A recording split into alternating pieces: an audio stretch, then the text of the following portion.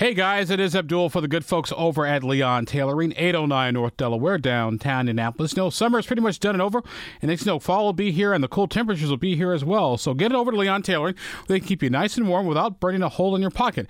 So maybe a little bit of a heavier jacket, or maybe a nice long sleeve shirt, or for ladies, maybe a nice heavier blouse, or heavier skirt, or dress. No matter what it is, you can get over at Leon Tailoring. Larry, Norm, Kim, and Judy, they'll take care of you like they've been taking care of me. Almost 20 years since I've been here in Indianapolis. They've been here longer than 100 years. So swing on by Leon Tailoring and tell them Abdul sent you. Leon Tailoring, 809 North Delaware, and downtown Indianapolis.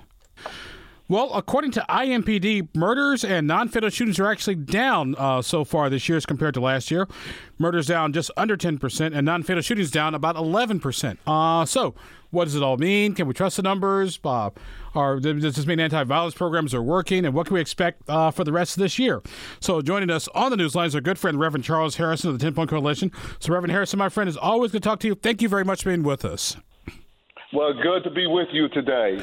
Well, let's go ahead and start. According to IMPD, as we have this conversation, murders in Indianapolis are down about 9%, a little over 9%. We're so far at 129 murders, 130 so far this year, and 142 is the 2022 number. And when it comes to non-fatal shootings and victims, the number is about 11% in victims and down 7% in incidents. So what does that tell you, my friend? Well, I think there is a disconnect between, I think, what is being reported out, and then I think the reality of what people are living and experiencing, particularly in the urban core, in areas of the city where we constantly, have shootings, stabbings, murders, and homicides in the city. And I think for a lot of people, they still see the city very much in a public safety crisis. And I think it's evident, in the daily drip of the news reports of shootings and murders and homicides in the city. So, I've been doing this for 24 years now, started back in, 98, but we first hit the ground in 99. And I think it is, Abdul, it's as bad out there today than I think in the last 4 years than in any other time I've been doing 10-Point. Obviously, like I said, obviously when we have a shooting, it takes a while to determine whether it's a murder or a homicide.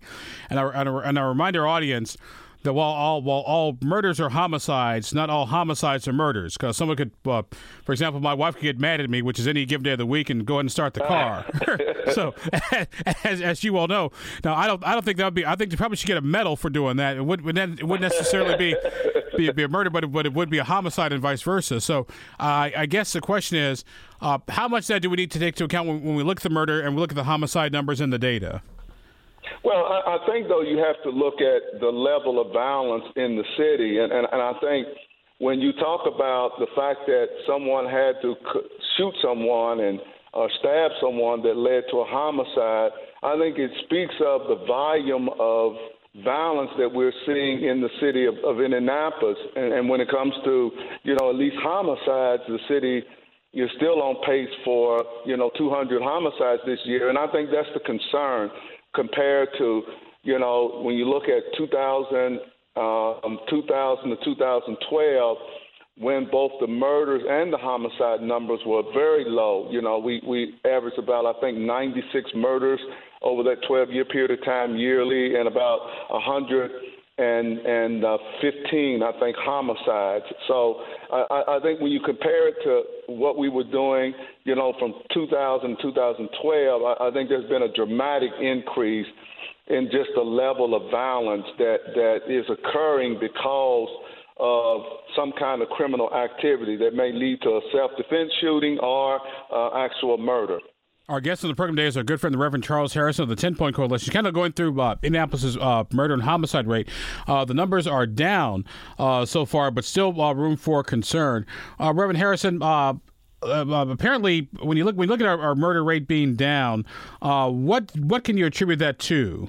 Well, I'm not for sure, because I think when you look at historical numbers that we have had the last 3 years, we're coming off 3 consecutive years, basically, of 200 plus murders and homicides. We're probably down from where we were last year, but I'm not for sure what we are doing any different on the ground because it hasn't been a dramatic decline in the violence. The 10-point areas, for instance, have stayed pretty much steady, over the last 8 years. So I'm not for sure what we can contribute that to. As far as what the success has been in at least bringing down the numbers from where they were last year, the murder numbers. What do your folks hear when you're out doing your patrols, on nights, on weekends? What are you hearing from just regular folks at their homes and businesses? They're scared. They're scared. People are scared. People are always complaining and talking about what's going on in their neighborhood, and people are expressing their concerns.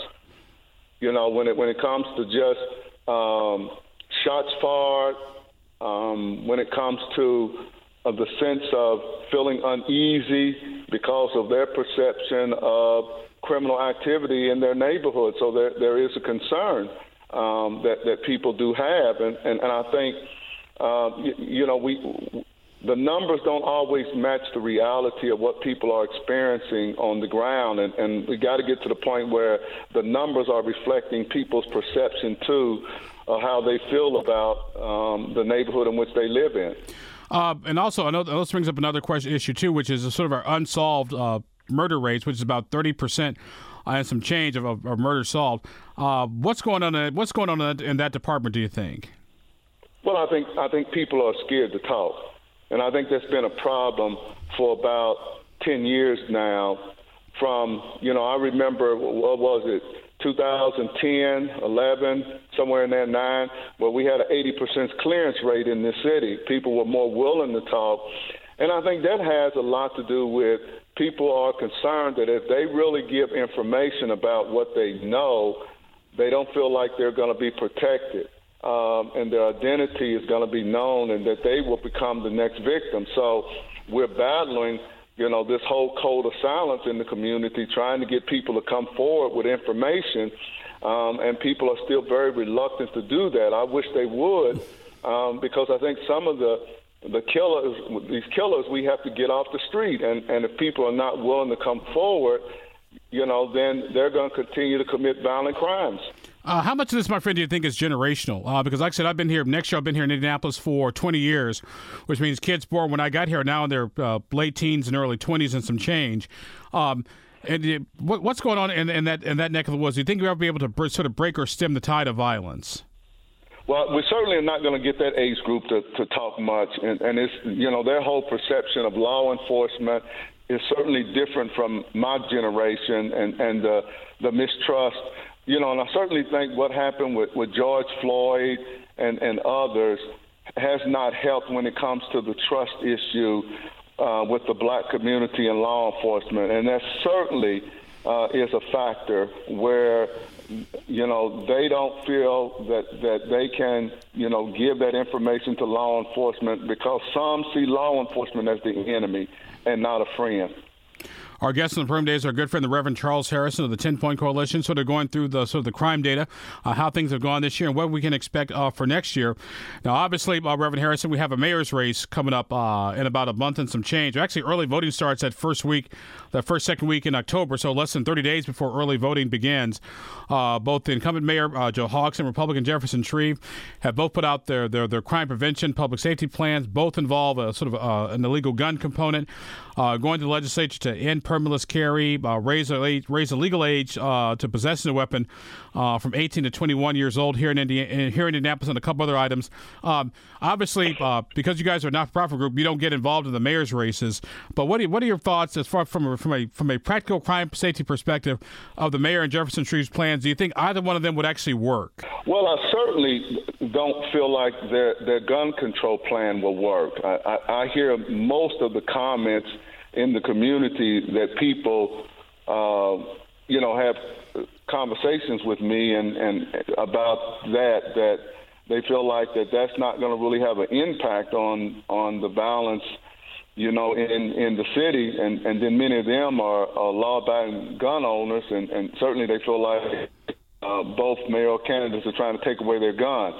Most people feel, Abdul, that the problem in the streets has to do more with juveniles who are underage, who carry guns and assault weapons, and your repeat violent offenders who normally have felonies and not supposed to have guns.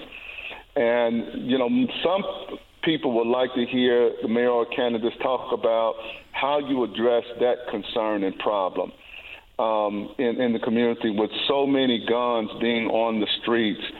I often tell the story, 24 years ago when I first started walking the streets, I didn't see as many people carrying guns as I do today, and particularly among young people.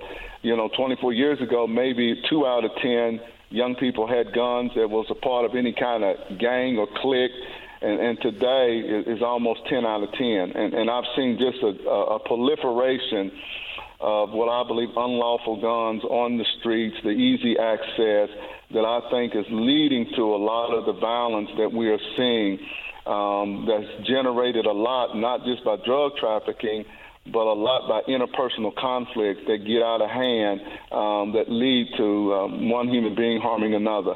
And I want to say, too, in that juvenile category, I want to say it's a lot more young ladies and girls who are committing violent crimes. Like, what in the world is going on here? I always remember the old Marlon Perkins, the female's always been the more dangerous of the species, but good Lord.